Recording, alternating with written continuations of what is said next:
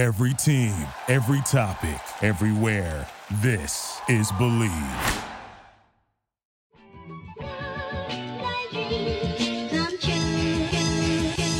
Welcome in to another edition of the JMU Sports News Podcast. Bennett Conlin joined by Jack Fitzpatrick and Ben Hofer, right? He's muted. That's awkward. That's awkward. Someone sabotaged me, I swear. That is correct. And I'm excited today. It's a big day.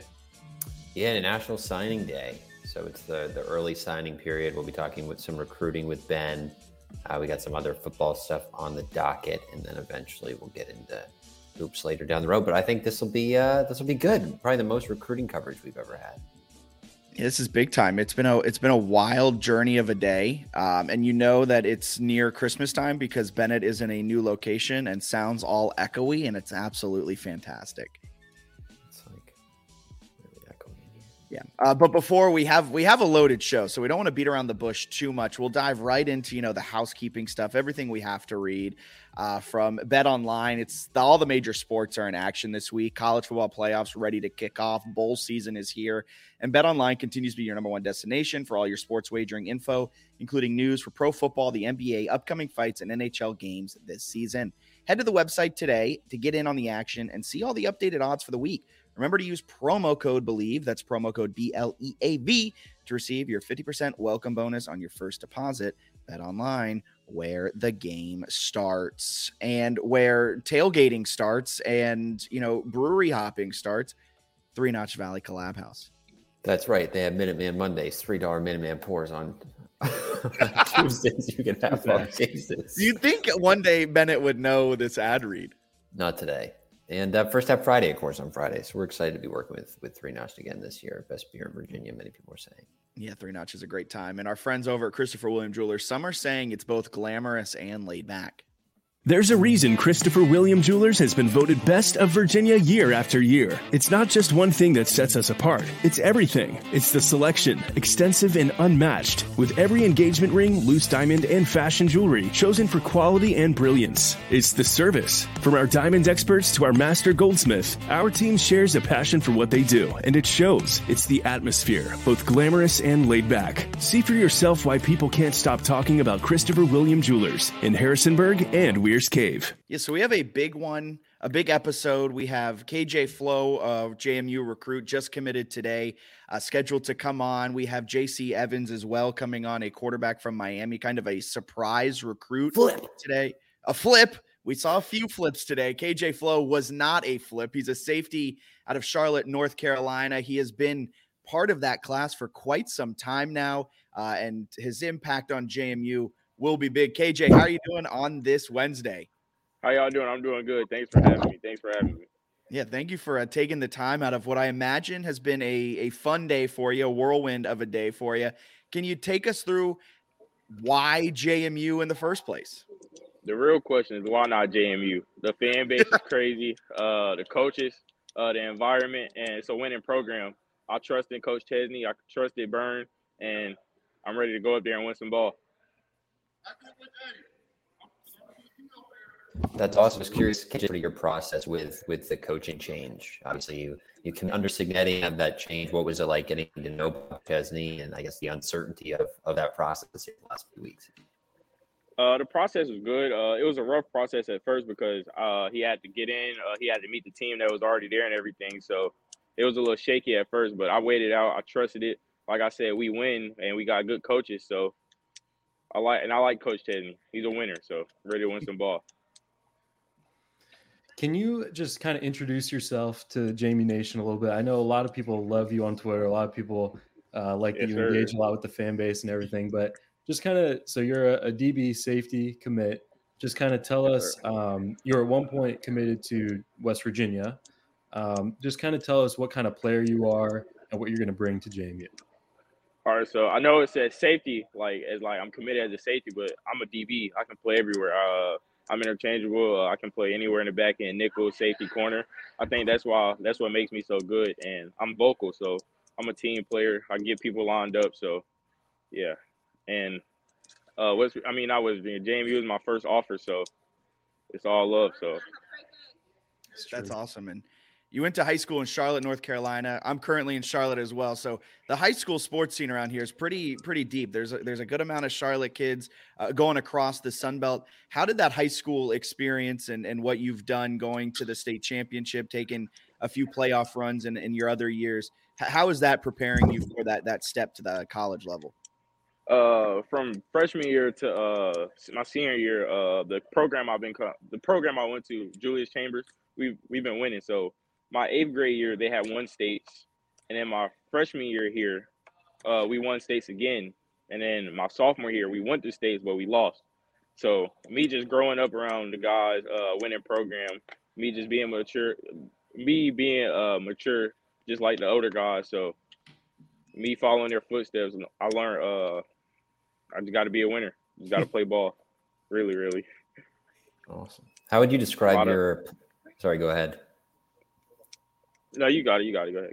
I was curious about your play style. You mentioned sort of any position at DB you can play. Are you like hard hits? Are you a ball hawk? I guess how would you describe your play at defensive back?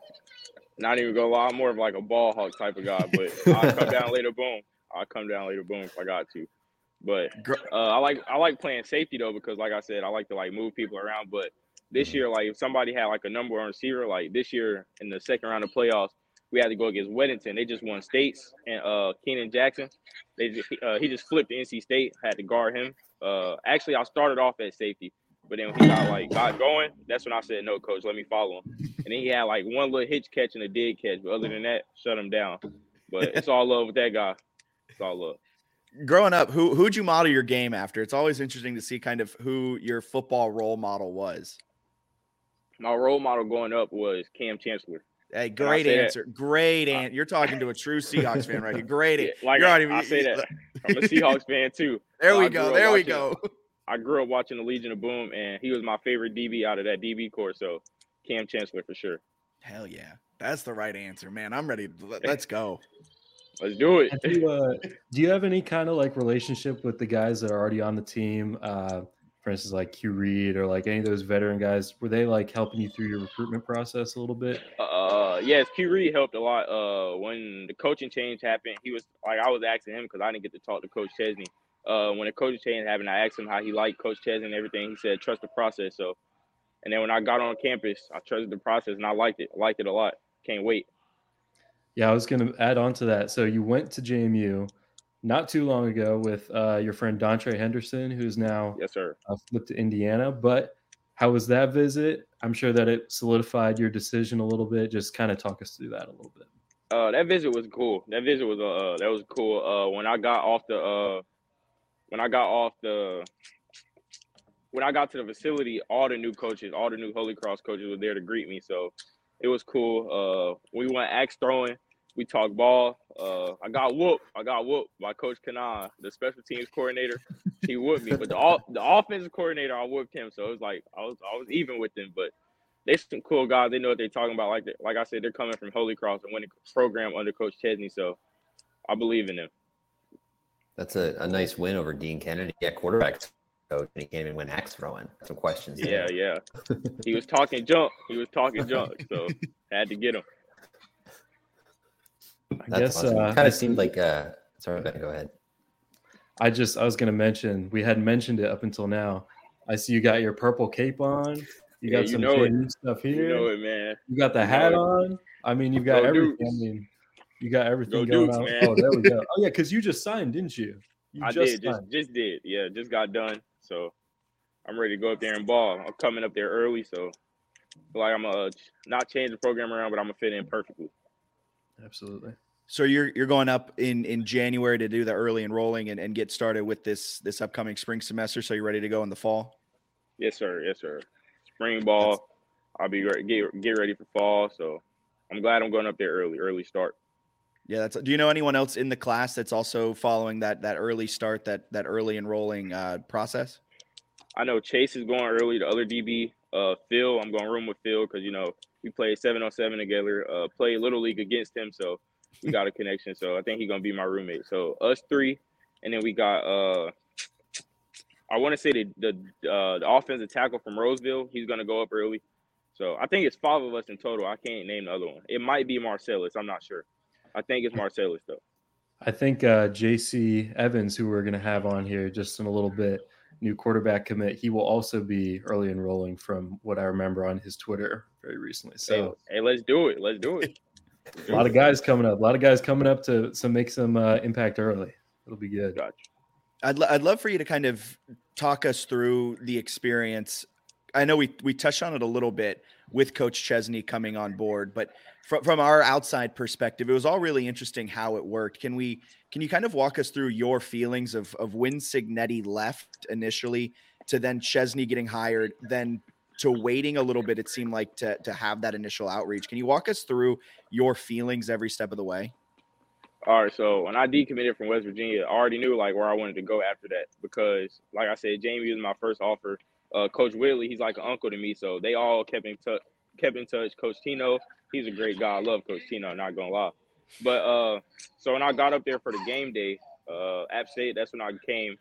I committed. Coach Cignetti invited me into his office. I told him I was locked in and everything, and that's when 2 weeks later I found out he was leaving, and I was like, wow.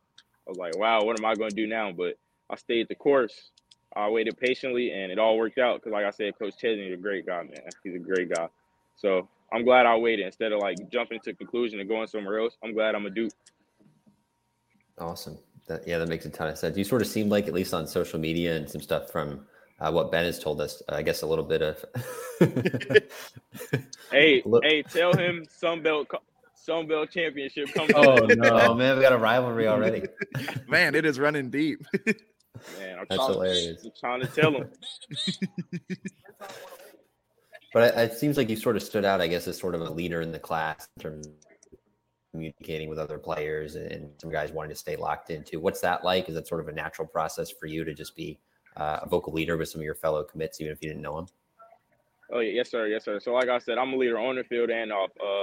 When I found out that they were leaving, I texted the guys, made sure like where their head was at. And when I saw everybody else leaving, I was like, nah, everybody can't go. So I'm glad Chase stayed. Like the class that we got coming in, hey, we're still gonna be a problem. Best believe.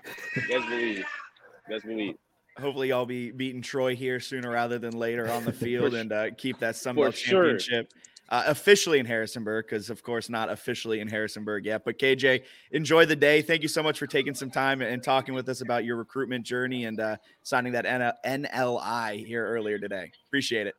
Thank y'all for having me. Go Dukes, man. Go Dukes. What a guy.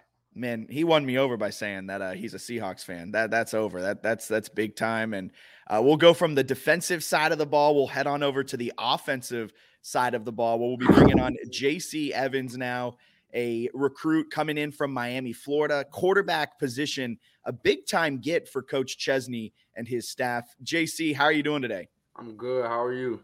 I'm doing fantastic. And welcome, because I think that kind of off the radar for a lot of Dukes fans coming into today, and all of a sudden we see you tweeting, we see everything happening. It's official. I think it's tagged, and us Dukes fans were kind of a little surprised by it. Can you walk us through how that all went down for you? Well, I would like to start by saying extremely grateful for this opportunity, of course. But mainly, I would say this relationship began with Coach Chesney and the Holy Cross staff. Actually, I kept in great contact with the Holy Cross staff. I think they offered me mid-February, mid-March. So during the springtime for sure. And Coach Dean Kennedy, he came to see me during camp season. He watched me throw multiple times. And I felt the love, to be honest. I spoke with Coach Kennedy multiple times, and I love what they did with the quarterback at Holy Cross, and that's honestly what I just like to see. And I felt like this would be a great opportunity for me, not only for short term but long term as well. So yeah, that's all. I mean, that Holy Cross quarterback, Matthew Sluka, I mean, he is a man that likes to throw it, likes to run it, likes to play some QB power, lower his shoulder, go into it. Is that how you would describe your play style? How would you describe JC Evans, the quarterback? Definitely. I feel like everybody knows I can use my legs to be a great weapon, but obviously I like to throw first. I plan on staying in the pocket, going through my reads, going through progressions, check downs before I use my legs, and then eventually when it comes to that point, I'm able to make a play, and that's what I feel like was overlooked by some coaches for a long time. Many just focused on the athlete aspect of my game, but I just wanted to show that I'm much more than that. That's awesome. I think, did you start your high school career in Texas? Is that right? And then move to Florida? Can you explain sort of that process? I know you're going up against some elite level competition, I think, in both states. Well, definitely. I began in San Antonio, Texas. I attended Brandeis High School, and I would say the main difference between San Antonio and Miami, Florida, is just not only the athleticism but the mental aspect of the game. You can just tell. I could tell my first day at Miami Central, just guys really just loved to play the game of football. This was for some guys, this is all they had, and just to be able to see guys like guys put this much effort, and guys just going out there and just putting everything they have on the line for the team for the last like 10 months that I was in Miami is just amazing. And I hope I can be able to take that with me to the next level as well. But definitely, don't get me wrong, Texas has some great athletes as well, but I think they definitely do it different down here in South Florida. I'm just curious about kind of your journey from being committed to Jacksonville State. You still have this relationship with Coach Chesney. So how does it work? When do you get the offer from Chesney and he tells you, come follow me to JMU? And kind of what swayed your decision? You talked about how he developed Sluka, but what swayed your decision to go to JMU specifically? Well, really just like I said, the offense that they were able to seeing what they were able to do at Holy Cross, and just being able to, like, a great program like James Madison, I just see as a huge opportunity for me to display what I can do coming in, because I don't plan on sitting for a long time. I don't plan on redshirting, just waiting on the bench, waiting to my turn. I hope I can come in and compete for a spot from day one. So just being able to see what they were able to do at Holy Cross, and like you said, Matthew Sluka, great player, and just I hope I can, bring some of that to James Madison as well, and that is what I plan on doing. Absolutely. And you actually tweeted, I think, pretty earlier, that you signed. I saw that you posted some picture of you signing and that you were going to early enroll and come up in January. Just tell me, how excited are you for that? Are you excited to see the campus? Because you haven't been on campus, right? No, sir, not yet. Really excited. I would say it's moving kind of fast, to be honest, because high school just ended for me. Moved down here in February, and now I'm planning on going up to Virginia, actually. So it's moving fast, but I couldn't be more excited for it. I actually have a little experience up there. I lived in Maryland, Bethesda area for a while, so. That's where I'm at now. It's awesome. Yeah, so I attended school there as well for a little bit, and so I'm used to the cold, so I'm no problem with that. But couldn't be more excited, like I said. I was about to say, you're going from Texas to South Florida. You're going to be going into the Valley of Virginia. We might be on this podcast saying, I don't know if JC can he handle the 20-degree winds in Bridgeport Stadium, but the fact you're in Bethesda, Maryland, okay, you understand the chilliness a little bit. I wouldn't say it's necessarily freezing cold, but you got it down a bit. Definitely. It's definitely more cold than South Florida is. So I can imagine. JC, I was curious. You mentioned coaches kind of overlooking you as a passer specifically. I think you're 6'5" and run a 4.4, right in around that range. Was it hard to kind of get into that quarterback spot where coaches took you seriously as a passer? And when did you sort of settle in on quarterback? Because I imagine, given your athleticism growing up, you probably played a bunch of positions. Well, really, I've always been the tallest kid on the team, but I've always played quarterback my whole life. Since flag football, and I was 4 years old. I've loved the position, to be honest with you. I would say, like I said, I've been overlooked by many coaches for my passing side, but I feel like this past season, with what I was able to showcase at Miami Central, I feel like just a small a small amount of what I can do. I showed a little bit of what I'm able to do and accomplish in the passing game as well. But yeah, like I said, I've been a quarterback all my life, and that is what I plan on staying. Absolutely. I guess just last question, kind of a softball question, but I'm sure that you've seen the love from the JMU fans. Just kind of what are you expecting out of them? Like, I mean, I'm sure they've been giving you a lot of love. Are you just excited to play for those guys? Definitely. I feel like this is a great fan base, and I really just can't wait to see more of it. Because like you said earlier, I haven't been up to campus, and I haven't been able to meet guys on the team or um, the culture. Actually, the James Madison culture. I haven't been able to experience that. So the fan base, I already know they're gonna show a bunch of love, and they, like you've seen all over Twitter. The guys hitting me up left and right saying, can't wait, excited. So I just can't wait to experience that James Madison culture. No, we love it. Hopefully your phone stops vibrating as much with all those Twitter notifications, those X notifications here you've probably been having the last few hours. We appreciate the time. Enjoy the day. And thank you so much for chatting with us about your journey to JMU. Definitely. Thank you for having me on. Thank you so much. Of course. JC Evans, quarterback from Miami, Florida. Miami Central, started his high school career out in San Antonio, Texas. A flip, was a Jacksonville State commit, ended up coming on over to JMU. Kind of a surprising one. Ben, you're a recruiting guru. Were you expecting, I mean, along with JC Evans, there's been a few other flips. Have you been expecting those flips throughout the day? Well, I've certainly started to expect them. I definitely expected them to flip some guys, get some new recruits in, but the caliber of guys that they're bringing in, they're very legit. JC, like he said, was recruited at Holy Cross, and so Holy Cross doesn't do a whole lot of like in-depth recruiting coverage, so it's kind of hard to figure out who they're recruiting specifically. So he definitely came out of nowhere. The guy from UConn, Ty J. Hopper, he just committed and signed.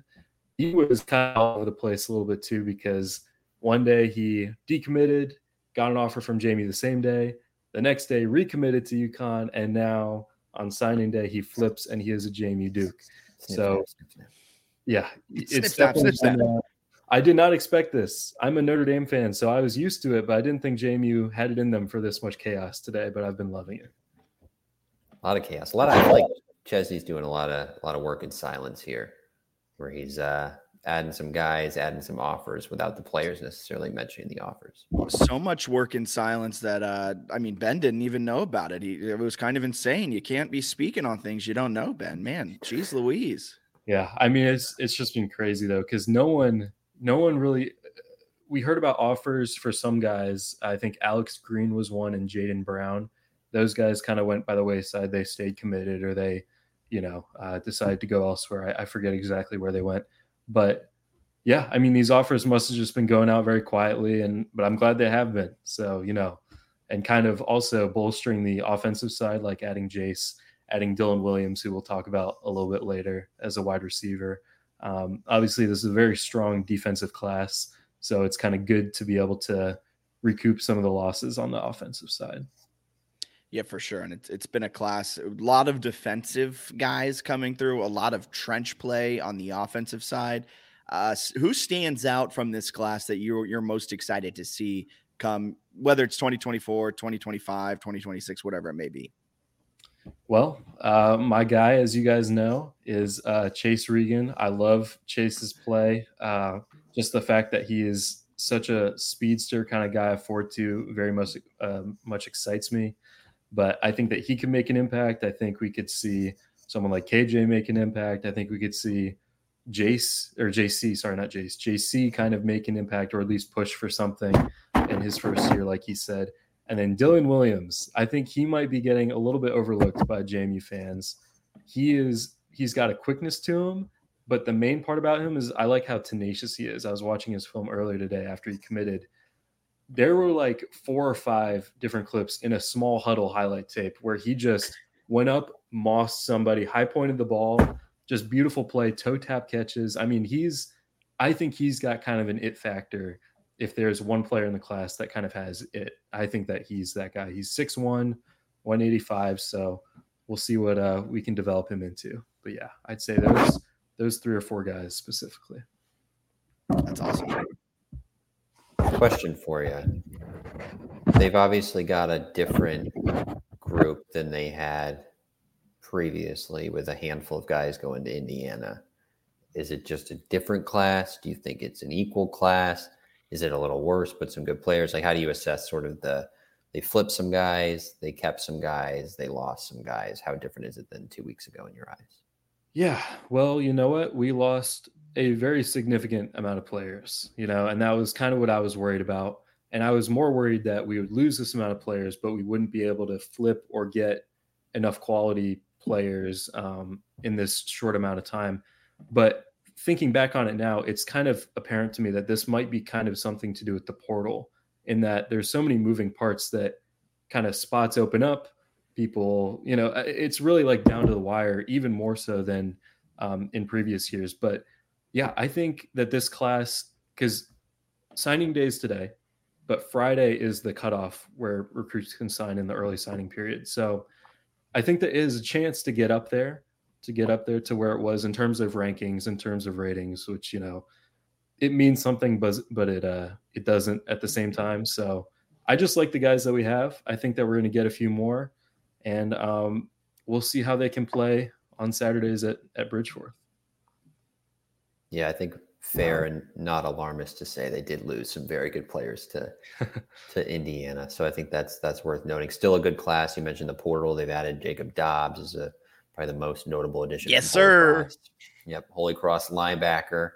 We don't know if he's a Seahawks fan, but has spoken to Jack previously. So I didn't ask. If he had said he modeled his game after Lofa Tatupu. He's from Michigan though, so we got Macomb, a chance. Michigan. Right, we got a chance. He's a Lions fan. You got a chance. He's a Lions fan. We can ask him. I'm just gonna reach out and be like, "You're a Lions fan?" But Ben, if you could kind of give an overall rating to this class. It doesn't have to necessarily be a letter grade. It doesn't necessarily have to be a quote unquote true, like out of 10. It could just be a simple pass fail here. How would you, I mean, if it was a pass, I'm not going to give him a fail. We got some dogs. Guys. That would be awesome. No, I give it a fail. How would you overall rate this class? Because I think are kind of similar to that of the Bob Chesney era, which has been, everything's moving so slow. Just kidding. Everything's moving just at the right speed. This is amazing. Yeah. And like I said, I definitely wasn't expecting this amount of movement. But in terms of I'd give it a letter grade. I think that now, obviously, we're speaking from a JMU perspective. We're not going to get the 5 stars. We're not going to get the 4 stars yet. We had one at one point. Don't have them anymore, but we're getting there, step by step. So we're not going to get those kind of top of the line, going to Texas A&M for $1 billion money, kind of guys. I would say that neither's Texas A&M. Yeah, it's true. I'd say that the previous class that we had before Kurt Signetti left was an A, because it's the highest rated class in the history of JMU. This one I'd give an A-. I think we're right there. I think if we can get, the problem is numbers. And I know that numbers, usually you want quality over quantity, but just the fact that we lost so many people, I would just like for them to get maybe 3 or 4 more people on the offensive side. Hopefully maybe a running back or 2. That would be really helpful if they're not planning on getting that in the portal. But I'd give it an A-. I think that it's almost there. I think it's very close. I don't know if it'll hit the rankings mark, but I'm not super concerned about that as long as we have players that, the coaches think can play. Yeah, that's awesome. And just as a quick update, the JMU did lose a good number of players. So they lost Mario Landino, a defensive lineman, Alberto Mendoza, a quarterback, Daniel Duke Ndukwe, an edge rusher, Dontre Henderson, Jaja Boyd, Keenan Phillips, Nate Crosby, Diaddy Diablo, Ronell Mook Davis, and Bryson Banks, just as a quick update. And they've replaced some of those, but yeah, they've not hit that same number that they had coming into today. And officially, kind of what JMU has signed to date is just 11. So there's a lot. You kind of tweeted about it, Ben. There'll be a lot of changing. Like KJ said, he officially signed like minutes before coming on the podcast. So his papers, it's all just a weird thing. We were talking with our friend Dom, who used to work in college athletics, and he was explaining the process of national letters of intent. There we go. Just seems a little crazy. Yeah. And like I had some people tweeting at me about, the fact that the JMU presser only had 11 guys, but that didn't include a guy like Matt Lipinski, who has been committed this whole time. And he just signed like maybe an hour ago or so. And the article came out around noon. So I don't really make a whole lot of that. I think that we're pretty set in the guys who've said that they've signed. But I mean, this year, you never know. It feels like it's getting crazier by the minute, by the hour, by the week since Kurt Cignetti left. So I'm here for it, though. I think it'll be a good class. I also think they're going to do a ton in the portal here over the next few weeks to fill a lot of needs. Because I was curious, I was interested, Ben, your thoughts on this. But you look at the class and like there's a ton of offensive linemen. I don't know how easy it'll be for them to play year one. Probably pretty hard given sort of some of the guys returning, some of the portal additions. That could be tough. But obviously defensive back, you're losing some guys, especially at safety. Is that kind of the spot we look where, hey, maybe one of these guys is the next year's D'Angelo Pons? I guess, where do you see any potential year one contributors? Yeah. I'd look at the DB spot. I'd look at the linebacker spot for Jacob Dobbs, obviously. I'd look at the running back spot. Like I think those three position groups, are kind of the three that are the most of immediate need, I think, whether that be recruiting for depth or to potentially play some minutes and through the portal. I think KJ could get some looks. It depends. He's going to be on campus early, so he's going to go through, the whole spring ball kind of thing and get a feel for it. So it's kind of a thing that we just have to wait and see, especially who they bring in, who he's going to be competing against, things like that. But we've got guys in this class that have the tools to be able to do what we would like them to do. And that's kind of the big takeaway, I think. And I'm very excited about this class. Should be a fun one. Should be a fun time watching them kind of rise through the ranks. They're that Chesney era. They're his class. He's put his stamp on it, and it'll be interesting to see how they make an impact at JMU over the Chesney era and over their careers. Ben, thank you so much for taking the time out of your Wednesday to talk National Signing Day. Where can everyone find you? Because you'll have your nose to the grindstone over these next few weeks, months, really until the 2025 class. And then once that's over, the 2026 class. Where can people find you on social media? It's never going to end, Jack. You can find me at Dukes Recruits on Twitter. That's pretty much the only place where I do JMU kind of related stuff. Eventually we're going to get some video interviews, I think, hopefully the next few days with a couple more recruits that you can stay tuned for. But yeah, follow me on Twitter. I will be tweeting and on my phone all day, every day. Love it. So will we. It's a problem. It's an addiction. Thank you, Ben. Absolutely. What a salute. What a class. Seems like a decent class, though, right? They pulled it together, got some good players. I do think it'll be hard, kind of outside of defensive back, for some guys to play immediately, although I'm kind of interested to see what they do developmentally at quarterback, right? Yeah, J.C. Evans. You've also got Alonzo Barnett, Billy Atkins, and then maybe McLeod and Griffiths, yes. And maybe McLeod returns, maybe they bring in a portal guy. But you've got four projects that you're kind of working with to develop. That's interesting. That's a lot of like options as a backup, then also maybe like your future. Yeah, I'm very interested to see it. I'm really excited. And I'm not just saying this because he likes Cam Chancellor. KJ Flo, I think him and Chase Regan have a real chance to make a positive impact on this team next year. When you're kind of looking at recruits who will have a positive impact the next year, always look at those early enrollees because they're getting acclimated. They're doing the weight programs. They're becoming college athletes over that semester. So KJ Flo and Chase Regan in a position group that I think will give themselves plenty of opportunities to see the field early on. I think both of them have the potential to make year one impacts as well. Yeah, and then I think, I don't know if Hopper's an early enrollee or not, but highly recruited flip that they had from UConn. So that'll be one to monitor at DB as well. Big time. I think he's a composite 4-star, kind of on the edge of it, teetering back and forth. He's probably the biggest get. Came with Dylan Williams as well. The flips, both of them, they're both from Georgia. I believe they played against each other. I believe Tajay Hooper is from Alpharetta, Georgia, and Dylan Williams is from Roswell, Georgia.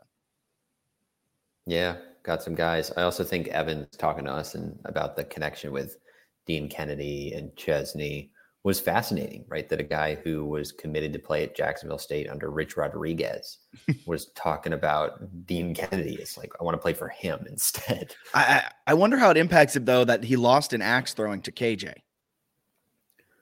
Concerning, right? Yeah, to have your quarterback's coach not winning an axe throwing competition. But your special teams coach did. I wonder if he punted the axes onto the board. It's a great question. These are the hard-hitting questions at JMU Sports News. But so that's all the recruiting stuff. Let's take a quick look at the transfer portal. JMU's brought in, I believe, 3 official people through the portal. The main one being Jacob Dobbs, the linebacker from Holy Cross. Yeah, 432 career tackles. He's got over 40 career tackles for loss, 20 plus sacks. He was on the Athletics Freaks list in last year, which is just like athletic freaks.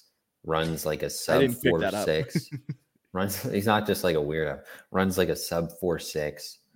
Big bench, clean. Like all his lifts are super impressive. So he's fast, he's strong, makes a lot of tackles. Bob Chesney has called him the best teammate of all time. Feels like a massive pickup, right? I think he's a 2-time Patriot League Defensive Player of the Year. Pretty much a plug-and-play starter at linebacker, I would assume. Yeah, coming off a year of 123 tackles. He was a Buck Buchanan Award finalist, which is given to the best defender in all of the FCS. He didn't win the award, but he's a finalist in 2021 and 2023. The reason he wasn't a finalist in 2022, and the reason why he's transferring to JMU with that extra year of eligibility, is because in 2022, he tore his UCL, his tricep, his forearm. He's absolutely demolished one of his arms, took him out for the rest of the year. And then he was actually awarded the 2023 Comeback Player of the Year in all of college football for what he did with the Dukes. With the Dukes? With the Crusaders. I was reading something, man. I just like that. He's a Duke now, you know? And then they added, they added 2 linemen too. So now, plus the recruiting class, they've added a lot of offensive linemen. Jesse Rammel, an offensive lineman from St. Francis. He had appeared in 20 total games. I think he'll have a real chance to kind of be either a depth piece or fight to be a starter. And then Patrick McCurtry, an offensive lineman from Holy Cross. Just an absolutely behemoth of a man. He made Dobbs look small. Yeah, he's like 6'6", 300 pounds. I think McMurtry had all Patriot League honors in 2021 and 2023. I think he was second team, played right tackle for them. He's played a lot of college football. He's played under Bob Chesney. Seems like a guy, if he doesn't start, he'll at least be in like an offensive line rotation. And then they also got guys out of the portal, JMU guys who've returned, including Tyshawn White, your starting left tackle with over 30 games of experience. So you still have him. You still have Tanner Morris on the offensive line, Josh Toner, Cole Potts. That's already like a good starting unit, and they've got some other offers out. Maybe Nick Kidwell. I think sounded like he wanted to come back. I always get confused once they get over 5 years of playing college football, exactly what they're going to do. But that's a pretty good group, plus maybe some other transfers and probably some young guys we don't know a ton about yet. And I think the most important one is the fact that Wayne Knight, he's exited the portal. Wayne Knight has exited the portal. Wayne Knight, who entered the portal back in October, returns to JMU, pairs back up with his brother Yamir Knight. Yamir Knight is I would not be shocked if he was kind of that go-to slot receiver next year. He was getting a lot of looks late in the season alongside Phoenix Sproles. But now Wayne Knight returns to a running back room that is depleted. It's a running back room that doesn't return any of their main starters from last year. Kalon Black is in the portal. Tyson Lawton, who still has eligibility, transferred to Indiana. I believe Latrell Palmer graduated. And I love the Ringer Fantasy Football podcast. And they did this measurement that I had to put for Tyson Lawton. It was Michael Penix Jr. Michael Penix Jr. has been in college for 14 Marvel movies. Can you guess how many Tyson Lawton has been in college for? 12. 14. So both 14. But yeah, by the time he graduates, the 14th will come out. Up to this point, it's been 13. There's going to be one more apparently that comes out. That's not counting series, by the way. That's just movies. He's been in college a while. He's been in college since 2018. He was a freshman when you were a senior in college, Bennett. Yeah, we were talking about that. I've had, 3 jobs since then, all for at least over a year. So he's played a lot of college football, but I guess he had eligibility left, which makes me, I thought Palmer used all his based on my counting, but God, who knows? Maybe Latrell's back. And I don't know if you mentioned this. Your man, Chauncey Heisman watch Logan is back. Which we were sort of speculating that might happen, right? He posted USF and New Mexico as his offers. We thought JMU would present him with a better opportunity to, 1, play meaningful reps, but 2, do it for a team that could be good. Yes. So that makes sense that he comes back. Probably a starting corner. Pretty cool. Him and Pons both expected to return, barring a late change here, means they're feeling pretty good about the corner spot, I would think. Yes. And someone that I am circling as a potential returner is Aiden Fisher as well. Why is that? Kind of for the same reason Chauncey Logan was penciled in as someone we circled last week as a potential returner. Didn't necessarily have the wow Power 5 offers that I honestly expected for him to get. I think Cincinnati in the Big 12 was his biggest offer. Now, if Indiana's offering him, I think it's a different story, and I wouldn't be shocked if they are, but I think he comes back. I'm also reading way too much into this. I'm reading the No, tea I think leaves. you're right. I think you're right on this part. Okay, so who has it been? Chauncey Logan, Tyshawn Wyatt, and Aiden Fisher. Did Tyshawn tweet that too? They both, yes, all 3 of them. Okay, so they all tweeted before they announced they were returning to JMU. My recruitment is closed. My decision has been made. Something very similar. And I think they all retweeted each other when it happened. Really, Aiden's coming back. Yeah, we'll see, I guess, when he makes it official. But I think when I checked earlier today, his last 3 tweets were retweeting Chauncey Logan coming back, saying that his recruitment was shut down, and then retweeting that Tyshawn Wyatt was coming back. So if you want to read too much into it, that's certainly doable. Which, if they're able to convince him, you return your leading tackler who, if the bowl game goes the way you would think it would against a triple option team, is going to finish with over 100 tackles, plus Dobbs and Trent Hendrick. And you're looking at all right, the linebacker room's good. If you can figure out the defensive line, maybe get a safety or something. Defense is pretty loaded. I also don't think the defensive. I don't think the defensive line is going to take a massive step back. I really like Amar Thomas and Tyreek Tucker. You have Emmanuel Bush in the middle. If somehow Carpenter comes back, which I don't really expect, that's a fantastic defensive line too. Yeah, plus they've got some offers out to guys who are pretty good in the portal. They've got, I think that's the thing that I was tweeting last night, that I think they're going to be really good in 2024. I think somebody was like, all right, you're getting way too ahead of yourself, which is true, right? Obviously. But I'm speculating out based on the fact that if you give Bob Chesney, whatever it'll be, 10, 15, 20 open scholarships to go through the portal based on what he's already done in the portal of getting Holy Crosses, 2 of their better players, some other Holy Cross players are still in the portal that they could get. He seems like he's got some pretty good connections. I don't know. I have a hard time thinking they're going to feel the rot. I think we're going to go into August next year and be thinking 10 or more wins, assuming the big question that he can get a veteran quarterback to be the projected starter, whether that's McLeod or someone else. I did think it was kind of interesting that it's been so quiet on the quarterback front. Wonder if they're just waiting for an official McLeod answer. I think it's McLeod. I think it's McLeod right now. A lot of JMU fans, us included, would love Sluka. I don't think it's going to be Sluka because he has legit P5 offers and will like demand high NIL money. Also, I don't know if you were confused a lot today. NIL, NLI. Frustrating to have them basically be the same, huh? Yeah, very frustrating. And like vastly different things. That's right. But I think it's been very interestingly quiet with that. And I think McLeod will be coming back. And if he doesn't, I think they'll stick with who they have on the roster for the reason you said. Alonzo Barnett, Billy Atkins, Brett Griffiths, and now JC Evans. That's a deep quarterback room. See, I think they're going, if they don't get McLeod, I think they would go portal for sure. Really? Yeah. Alonzo Barnett has starting experience. I guess so does Billy Atkins. That's technically true. I feel like he wants like an old win now, don't have any risk type of thing. True. I do also think McLeod's a good chance because he's definitely not going to Indiana because they got Curtis Rourke from Ohio. Yeah. Uker. Sorry if I'm mispronouncing your name. What chance is there that McLeod actually comes back? I would put it at above 50, maybe a 40% chance he comes back. He's not going Indiana. And I don't know who else would take a 6th-year quarterback who would be on his 4th school. I think the NIL, right? Got it right. The NIL market for McLeod, I think, is probably vastly overrated in fans' mind and in the minds of like On 3. Yes. I just don't think he commit. I think his biggest NIL chance would be to coming back to JMU because he's already developed his name there. I don't think he necessarily commands that much at like a Purdue or a Cincinnati. I was just thinking of bad stuff. Yeah, I don't think his time at South Florida or Arizona was attracting a ton of attention. So then you throw in 1 year at JMU,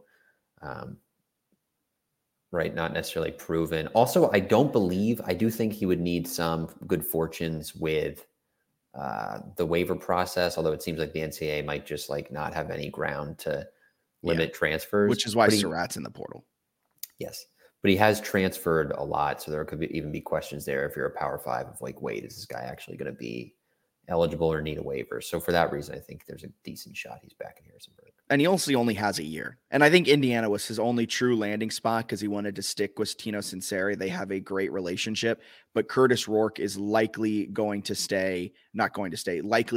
start and be a big-time player for Indiana. They have Alberto Mendoza, who was a JMU flipped commit. And then they just got, I think his name is Tyler Cherry, a 4-star quarterback, who was like a top 15 quarterback prospect in this year's class, a massive get for Indiana. So I don't expect McLeod to go there and vie for that starting job. He'd be more like, and this isn't like a slight to him, Cignetti went out and picked Rourke just like he picked McLeod. I would be shocked if he brought in McLeod as well, who has 1 year of eligibility, with Rourke, who has 1 year of eligibility to then fight it out. Right, because one of them's a backup then, right? And I don't think they're... Yeah. Joseph Robertson. I thought McLeod had an Auburn offer with NIL money. I haven't seen that confirmed. Seems a little more rumory. It seemed, it was. I saw it floated, but I have yet to see it fully confirmed. And maybe he does. But there's also been some other guys who are pretty good with multiple years who are like slowly trickling into the portal. So when you look at SEC schools, they get pretty, I don't want to say shady necessarily, but like they could quickly say, oh, just kidding. Like we're flipping our deal. So maybe Auburn's an option if they think he's gonna, have the waiver, or just have eligibility or whatever, but not a guarantee. So maybe he goes to a Power 5 and they bring in someone else. But right now it seems like I think it's got to at least be an option to play for Kennedy and Chesney. It's a pretty good duo. Yeah. And so that 2024 JMU football roster, it's really filled out on the defensive side. Like we were saying, offensively, the line, what Chesney has been doing in the trenches, it's filled out. I think wide receiver wise, you're kind of set. I tweeted yesterday that I think Dollison is going to have a first team all Sun Belt type of year, because I think with that type of speed, Dean Kennedy is going to find a way to get the ball in his hands. We saw it like a few times this season with Cignetti, and every time that Dollison got the ball, he was just electric with his speed. So you have Dollison, you have Tajee Hudson, you have Maxwell Moss, you have Yamir Knight. You have a bunch of guys at the wide receiver position that I think you can build out a solid wide receiver room. And you might even somehow get Elijah Surratt back. His report announcement that JMU is still very much on the table. So you could potentially even bring back that 1,000-yard receiver and be even better. Really, the only two positions are that backfield, that running back and quarterback duo. Who are they going to bring in and how? I mean, they got Wayne Knight. He exited the portal. Who else are they going to bring in? I think they've still got a transfer starting wide receiver out there too. I know they've got some bodies, little unproven. So they're pretty good at the spot where I don't think they necessarily need it, but I think they'll do it. I like Dollison as well. I just would be surprised if they're like, he's number one. I don't think he'll be number one, but I think he'll be number two. You think who's one then? Tajee Hudson. I think, yeah, see, that's why I think they'll bring in some, like, they're just not really, they're not proven. That's true. I mean, neither was Elijah Surratt. He had 700 yards and 40 plus catches. Yeah, it's St. Francis. Yeah, but he was a pretty good player. So they could certainly develop. They have the guys to do it. I still think they'll bring in at least one.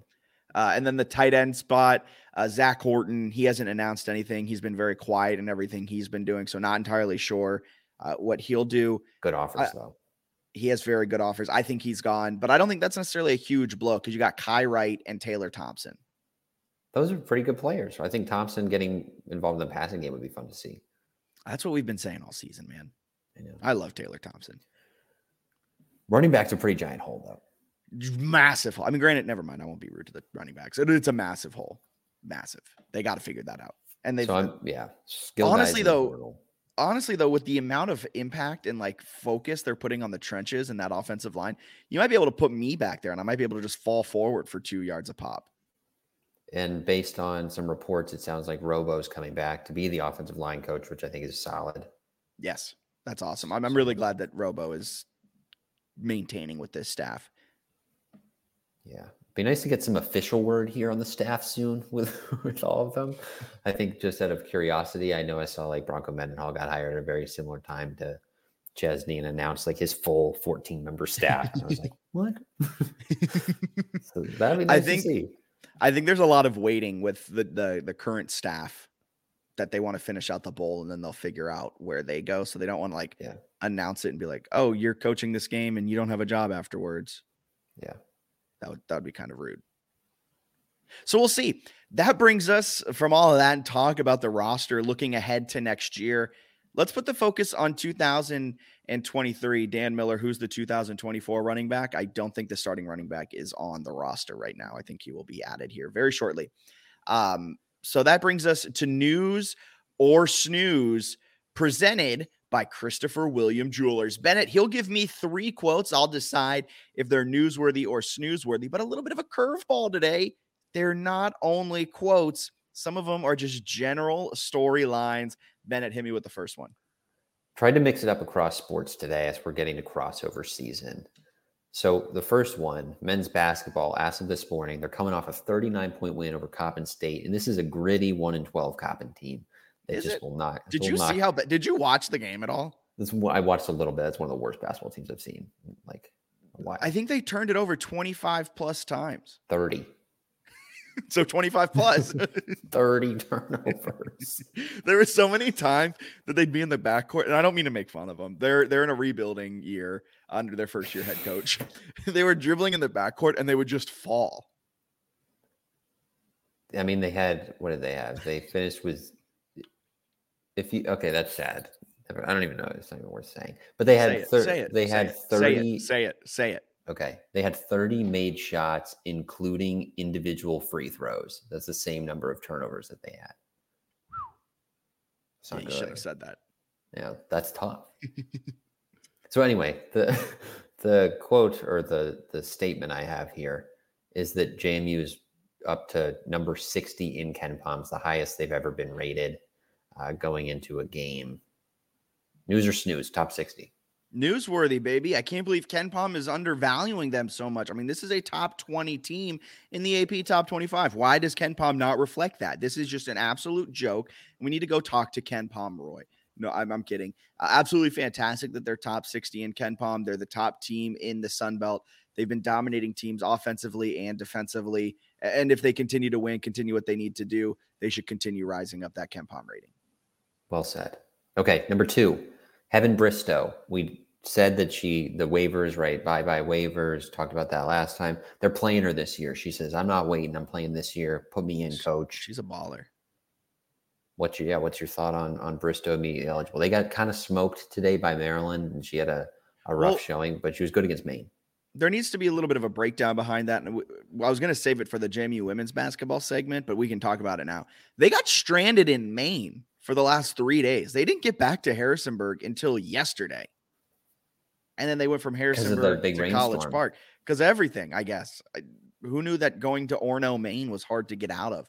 But it's what she did against Maine was a huge positive impact on that team. In 17 minutes, I believe she had 7 rebounds, 5 defensive, 2 offensive. She had a few points, was quick, was decisive, was exactly what JMU needed. And I'm really excited about what her impact is throughout Sunbelt play, because I think she will be a extremely important piece in Sunbelt play. And I'm chalking up that Maryland game as being tired. You were in an airport for 72 hours. I can't imagine they stayed in the airport the whole time. They didn't. Look, I'm trying to get a little bit of extra juice for my take, all right? We're in the airport for 72 hours. It's like a Home Alone situation. What an incredible story. He was not in the airport. Have you even seen Home Alone? Yeah, but I could see that. No. Have you even seen Home Alone? I could see that being a sequel, like where he's in the airport, they leave him in the airport. Well, joke's on you. There's already a sequel. And he's lost. You know what I mean? Like a spin-off of the previous one. Home Alone 3 is a travesty, terrible. And Home Alone 4. There's a 4th. I think there's a 5th too. Well, the first 2 are phenomenal. Yeah, absolutely. Which do you prefer, the first or the second? I kind of like the second one. I agree. I think the second one's better. And I think Heaven Bristow is great too. News. Okay. The last one's the best one. It's not even close. So I don't know if you saw, but Curt Cignetti tweeted a photo of his desk, which includes I saw this. Don't subtweet me on the podcast too. Oh, I forgot. Yeah. So it shows his desk. It shows his office. It also shows his window with a reflection of him taking the photo, which is hysterical. So it's got everything you could possibly want. On his desk is like a note that says, "Let's go get players!" ! And players is underlined, which is right. He's obviously playing to his base, because realistically, a head coach doesn't need a note to remind him, like during the portal era, that like you should be recruiting. But he's got that. He's also got a JMU notebook, and then like another JMU notebook off to the side. And JMU fans were absolutely pissed. But Curt Cignetti has a quote about this. He was asked, or he wasn't directly asked. He was asked about like JMU players and went on a really long answer during Indiana's press conference today. And gosh, this is such a good quote. Okay. I know I'm a villain back there right now. Everybody thinks I've tampered with their players, blah, blah, blah. Hadn't happened.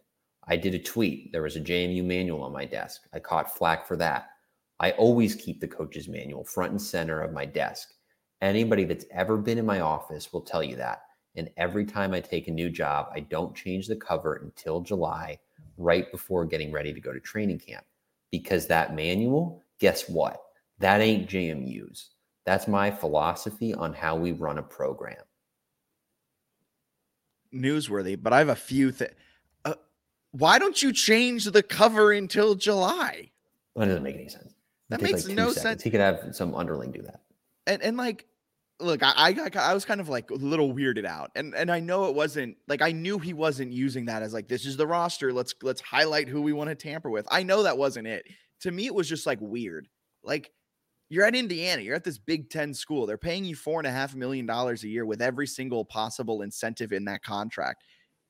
They can't print you a new cover and put that on that. You can't have letterhead that has the IU logo on it, not the Duke dog head. Like, it was just a little weird look with his legal pad saying like, let's go get players. And then here's all my JMU stuff. I understand. Thank you for what you did, Cignetti.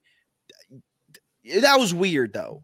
Am I a angry X for thinking that's weird? Maybe. I don't care at all anymore about Curt Cignetti's tweets or his comments. Muted. He's been muted on my Twitter. I just follow him because it's like interesting to see like what they're doing, and I'll pay like somewhat attention just because I'm generally interested. But it's irrelevant. Like it's not going to impact my day if they go 8-4 next year or 4-8. I don't really care. I know they got some players going there. I think he's a good coach. I think his personality is pretty fun. I also think he's kind of a dick, which like can be fun and is also sometimes annoying. But like if you listen to his Indiana presser, he goes on the first minute about how he's looking too far down on the camera because there's a camera, but then also people in the area. And he's talking to his media guy about how it's different than the Big Ten. He's like, oh, we got to straighten everything out in this program. Ha ha ha. And then he goes on about how he feels bad for JMU's program taking some of their players, but they'll be okay. And he knew he was like, and when he says he gets them, he's like, oh, it wasn't hard to convince them. They believe in this staff. They love this and this. He's a little bit annoying. He plays to his base. He's very confident, borderline arrogant at times. If you don't like it and you're a JMU fan, you're getting really mad, I would just ignore it because I think Bob Chesney is like more positive, but I think he's similarly confident. I think he's going to take a lot of good players in the portal, talk about how they're going to win games and championships, and fans are going to get super hype about that. Just maybe stay in that bubble then, right? If you like Bob Chesney, you like the Dukes, just ignore Curt Cignetti. It's not that hard. Yeah, I have muted him. I understand. I get it. I just think it was weird.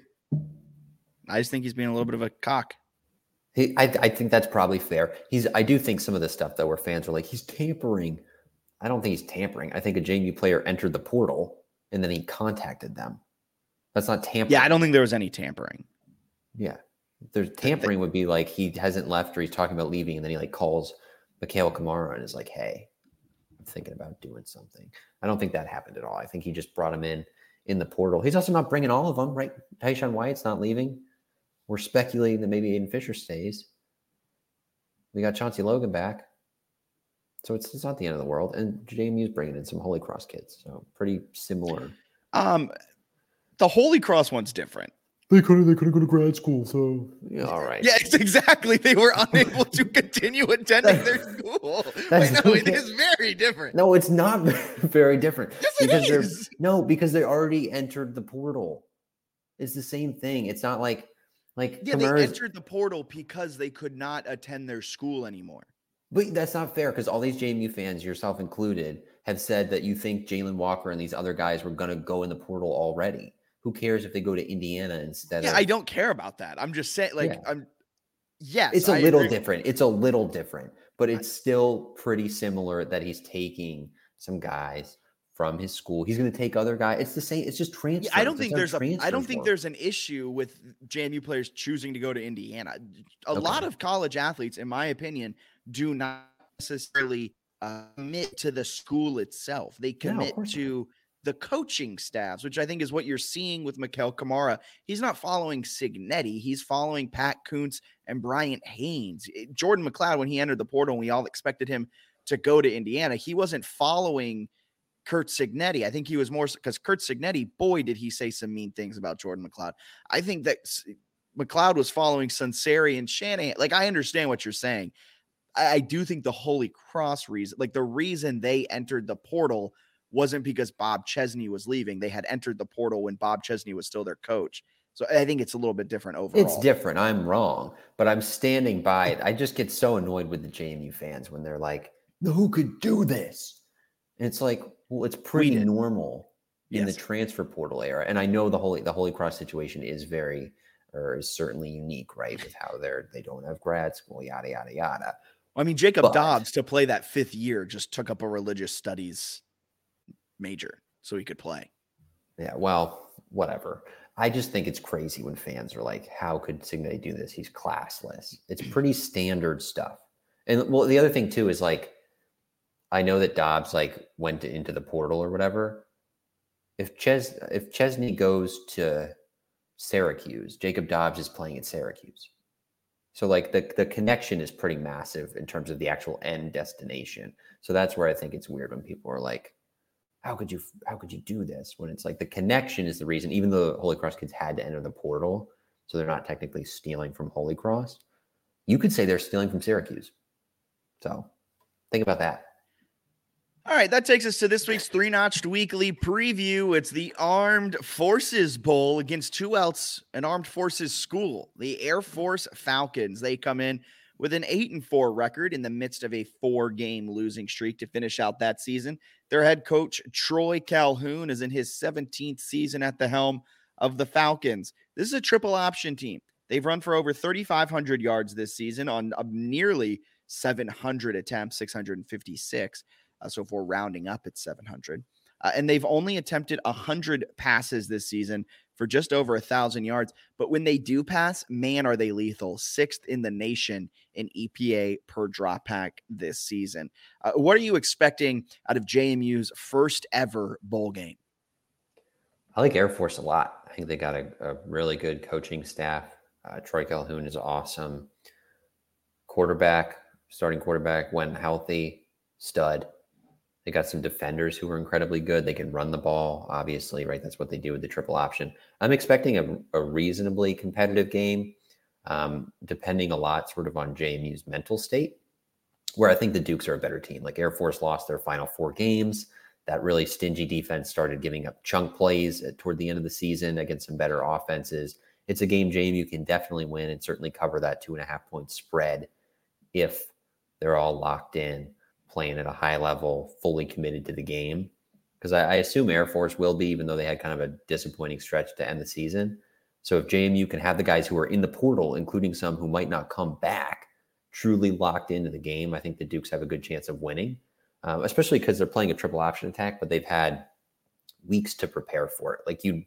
The best time to face a triple option team is the first game of the year in bowl season, right? Because you got multiple weeks to prep for it, or I guess if you have a bye week. So I feel confident in JMU going into the game. It's just a matter of, hey, are you locked in? Because if you got Surratt, Brown, Sproles, McLeod, good offensive line, plus a defense that has a ton of studs, I don't know. I just think they've got a better roster. I agree. And I think this team will be really locked in.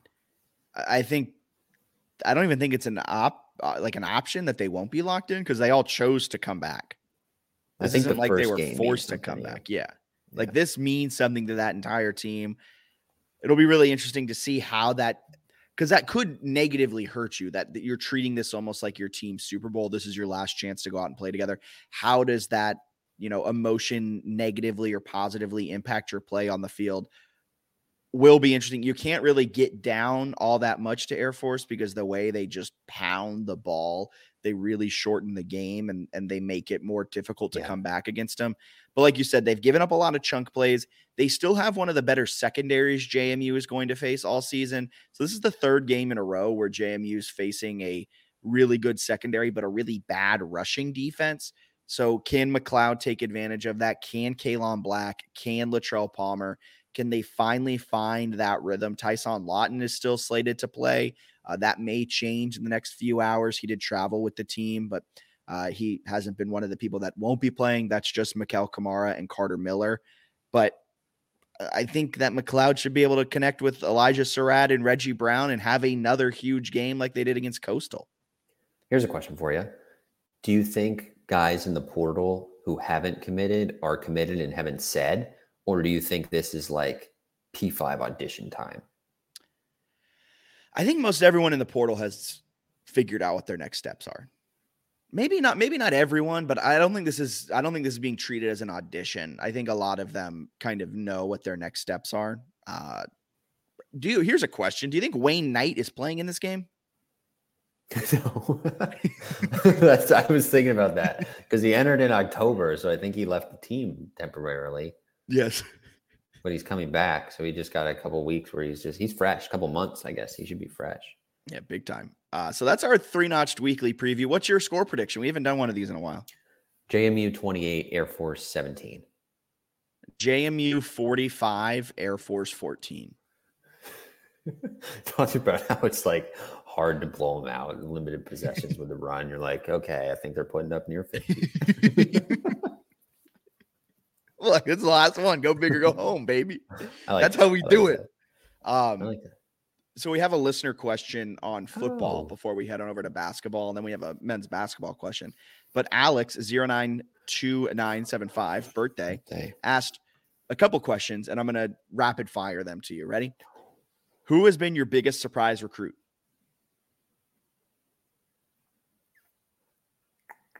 JC Evans? Yeah, I guess JC Evans. Hopper? Yeah, one of those Dylan two. Williams? None of the portal guys. Well, I didn't know anything about the St. Francis kid. I'll be honest there. But the two Holy You mean Cross. you're not grinding St. Francis offensive line tape? I'm not like calling you up. I was like, this guy played 6 games in 2022, and I liked what I saw.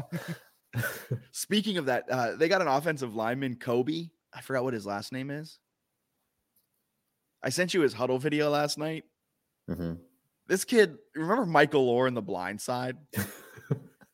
Like just blocking people to the bus. He was doing that to get. I'm so excited to see. I didn't him even play. watch that yet. I gotta go back and scroll and find that. Jacoby Campbell.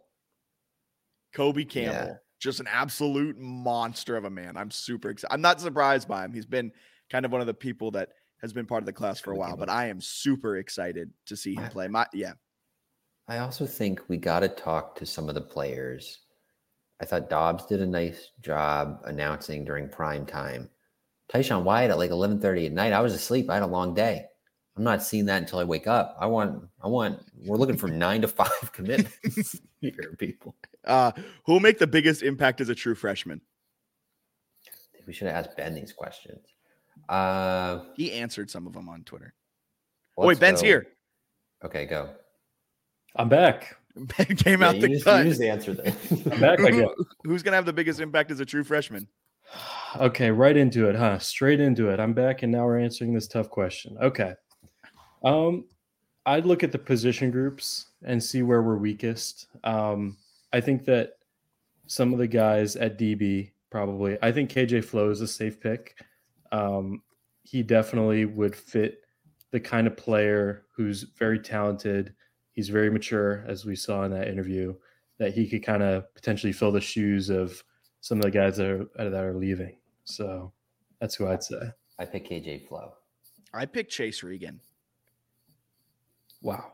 For the same reason. We couldn't go clean sweep with KJ Flo. You both stole my quote unquote flow.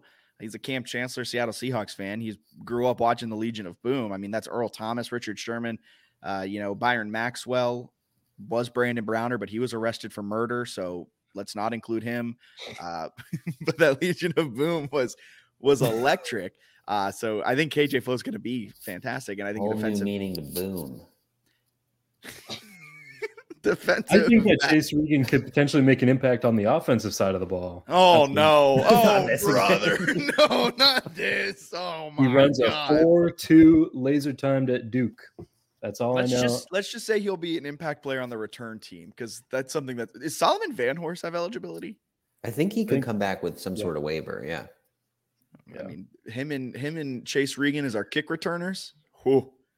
Who wasn't it? It was a freshman this year, wasn't it? That was DJ Barksdale, who's a defensive I didn't back. think he would do too bad. He's got some quickness, but you could put all three. You could just do like an all returner, like no blocker thing, like 11 speedsters back there, and they just sort of scatter like spiders. I want to see Chesney do the thing where one guy lays down on the field and one guy stands up, and then the guy stands up, catches the ball, takes off. I want that every single kickoff. I want to see the two punt returners. When they have it, and there's the one that decoys the catch, and the whole defense runs to him. That'd be nice. But and then there was one more question: which incoming transfer portal player will make the biggest impact? I think we all can agree on this one. Well, I'll say it on 3. Ready? 1, 2, 3. Jacob Dobbs. I was close. Who'd you say, Ben? I said Malachi Nelson, the transfer from USC, the quarterback. He's 100,000% coming to JMU. No, it's Jacob Dobbs. Jacob Dobbs. Yeah, you had me going there. I was like, what'd you say, Ben? I said Jesse Ramel, our St. Francis guy who'd been grinding tape. But Dobbs out of the 3 so far. But TBD, come back with that question in like 3 weeks. Might have a different answer. Might be Matthew Sluka. That's right. This is true. Thank you, Ben, for jumping back on. Thanks, guys. What just coming out the cut. I love that. All right, so you want to switch gears on over to the hardwood?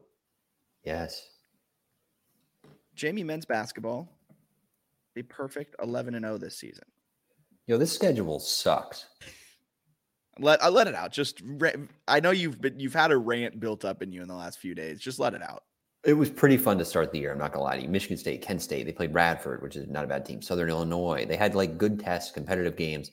The last games they played, the last 5 games. Buffalo 333 in Ken Palm. Keystone, not a Division I team. Old Dominion, 230th. Hampton, 317. Coppin State, 361.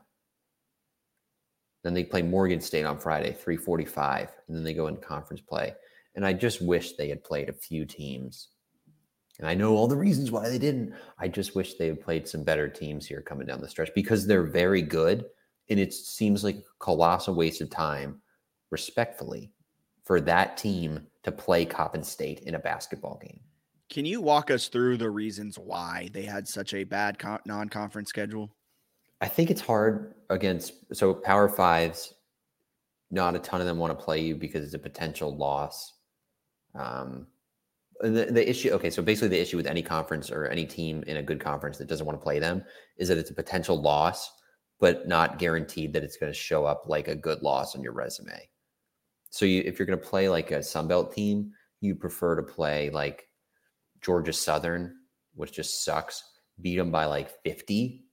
Because that if you cover the spread in these games against bad teams, you're actually going to move like up in KenPom in the net and stuff, right? Like JMU played Coppin State and they jumped 8 spots forward in KenPom because they covered the 28-point spread with ease. So you can beat the crap out of one of these teams and move up. And that's more beneficial than like, say, last year's JMU team that finishes like fringe top 100. If you host them and even if you lose to them, it's going to hurt you. And then the same is true for like an A10 team. Like you're trying to get games that are quad 1, quad 2. JMU, you're not sure if they're definitely going to be in one of those quads. So then it becomes hard to schedule. You're just trying to fill games. You're going to play some teams that you can just beat up on or that'll play you in a general vicinity. And then in the case of this season, you'll play ODU as a non-conference game. Right. And then like they play Morgan State on Friday. They do that. My understanding is they do that solely to be near BWI. That's what they did last year with Coppin State. So you play the game, put your players on a plane, they go home for Christmas. Fine. But the other ones, nobody's flying after the Coppin State game this year. I guess you had to bring them back, right? Because you played at Coppin State. And you're not going to only play at Coppin State for their proximity to an airport. But at the same time, like, oh my God, they're bad. If only JMU was located near a regional airport that flew consistently to like Charlotte and other hubs. Oh, wait. Probably easier to go direct. I don't know. It probably is. I was just giving. I don't know where everybody lives. Yeah, it's a bummer. We had a question from Kyle Helmick. Men's basketball, what's the concern level on Terrence Edwards' lack of production recently? Byington said he thought Edwards was worn down. Terrence Edwards has a lot of minutes in his legs so far this season, leads the team with 30 minutes per game, but he did drop 16 points against Coppin State. He started a little slow, but heated up as the game went on, finished 4 of 11, 7 of 8 from the free throw line, 1 of 5 from behind the arc. Are you hitting the panic button on Terrence Edwards right now, or is it just kind of that time of the year?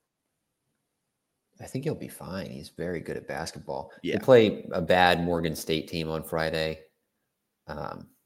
No real reason to play him over 25 minutes, I wouldn't think. And then you have 8 days off until your next game, and he'll have some time to just not practice because I assume they'll be home for the holidays. So if he's worn down, he should be fresh pretty soon after. Over the last 4 games, he's played 21 minutes, 30 minutes, 22 minutes, 26 minutes. Also, probably worth noting that sometimes Byington just kind of says stuff. Yeah. So he has there've been some press conferences over the years where he just sort of like says something and it doesn't check out or make any sense. So there's a chance that he's just like, I don't know. He's a little worn down. But you'd think that, limiting the minutes a little bit, he should get fresh soon. Yeah. Looking ahead, is App State still their only real competition remaining on the schedule? I mean, you could always lose an upset game, man, but the Sun Belt just stinks. So I would say yes. March prediction. Are they going to make the tournament? And if so, what's their seed? Because I saw recently the most recent bracketology had them at like a 6 seed. I saw that somewhere. I saw that. Another one had them as like an 11. That seems more accurate. Maybe I could see them. It depends how many games they win, of course. But I could see. Yeah, of course. I could see. Well, I mean, like if they lose like 2 games, it's going to hurt their seeding because the schedule is so bad. Can they lose 2 games and still be an at-large? That's actually a fair question. It probably depends on who the 2 are. So say you lose both of your games to App State. And then you don't have any App State wins. Oh, that's a good point. So, okay. So say you beat App State both times and then you lose. So Louisiana is like the third best team in the Sun Belt. Sure. Say you beat Louisiana and lose to Louisiana once and then maybe lose to like the fourth best team in the Sun Belt right now. Let's call that Southern Miss. And then you lose in the championship game, or you lose. Sorry, I'm all over the place. You lose to Louisiana once at Louisiana. Then you lose in the Sun Belt championship game. Can you make it as an at-large? I think so. Okay. But you might like sweat. I just think they're going to have enough go their way where like Michigan State beat Baylor by 24 the other day. I think that one will end up looking good enough. Yeah. I think Kent State, Southern Illinois look like decent teams. You're going to have just enough there, I think. Yes, this is a good point. Alex, I'm so sorry, Alex. Salomonsky.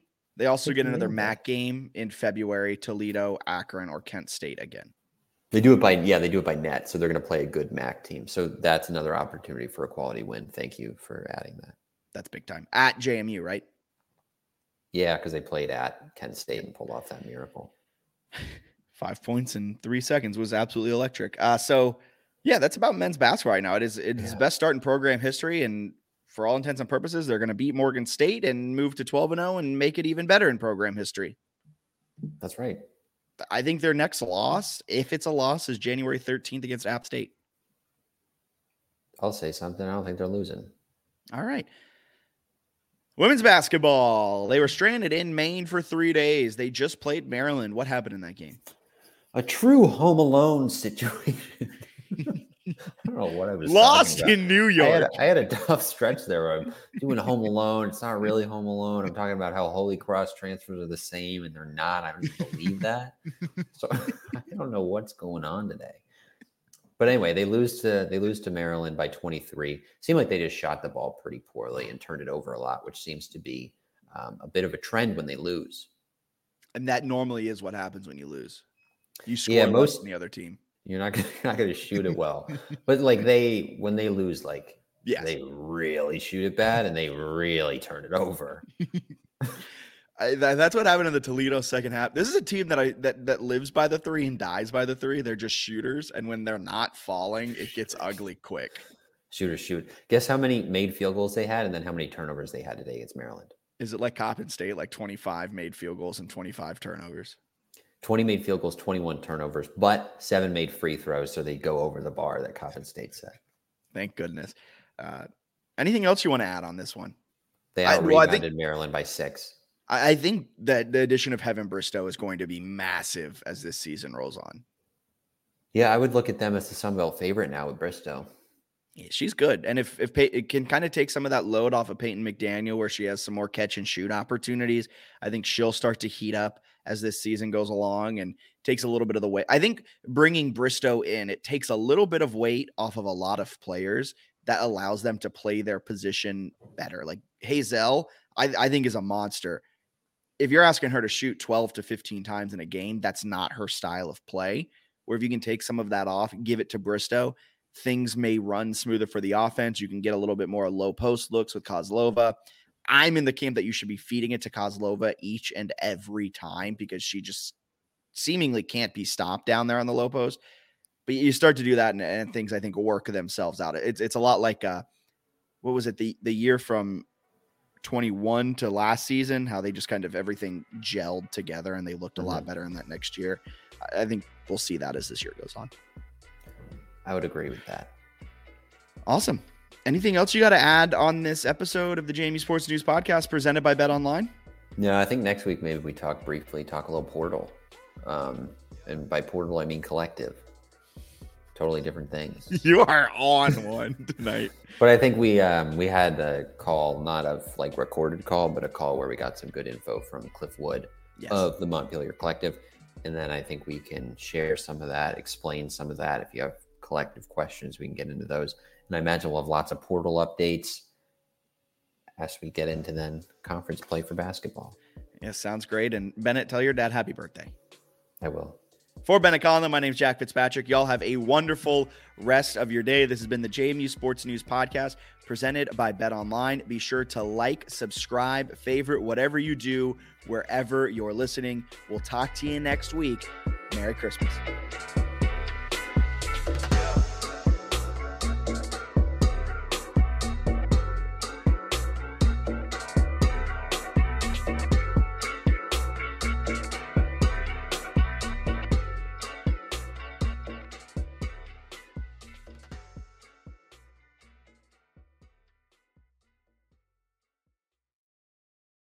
This is the story of the one. As a maintenance engineer, he hears things differently. To the untrained ear, everything on his shop floor might sound fine, but he can hear gears grinding or a belt slipping. So he steps in to fix the problem at hand before it gets out of hand. And he knows Grainger's got the right product he needs to get the job done, which is music to his ears. Call, click Grainger.com, or just stop by. Grainger, for the ones who get it done.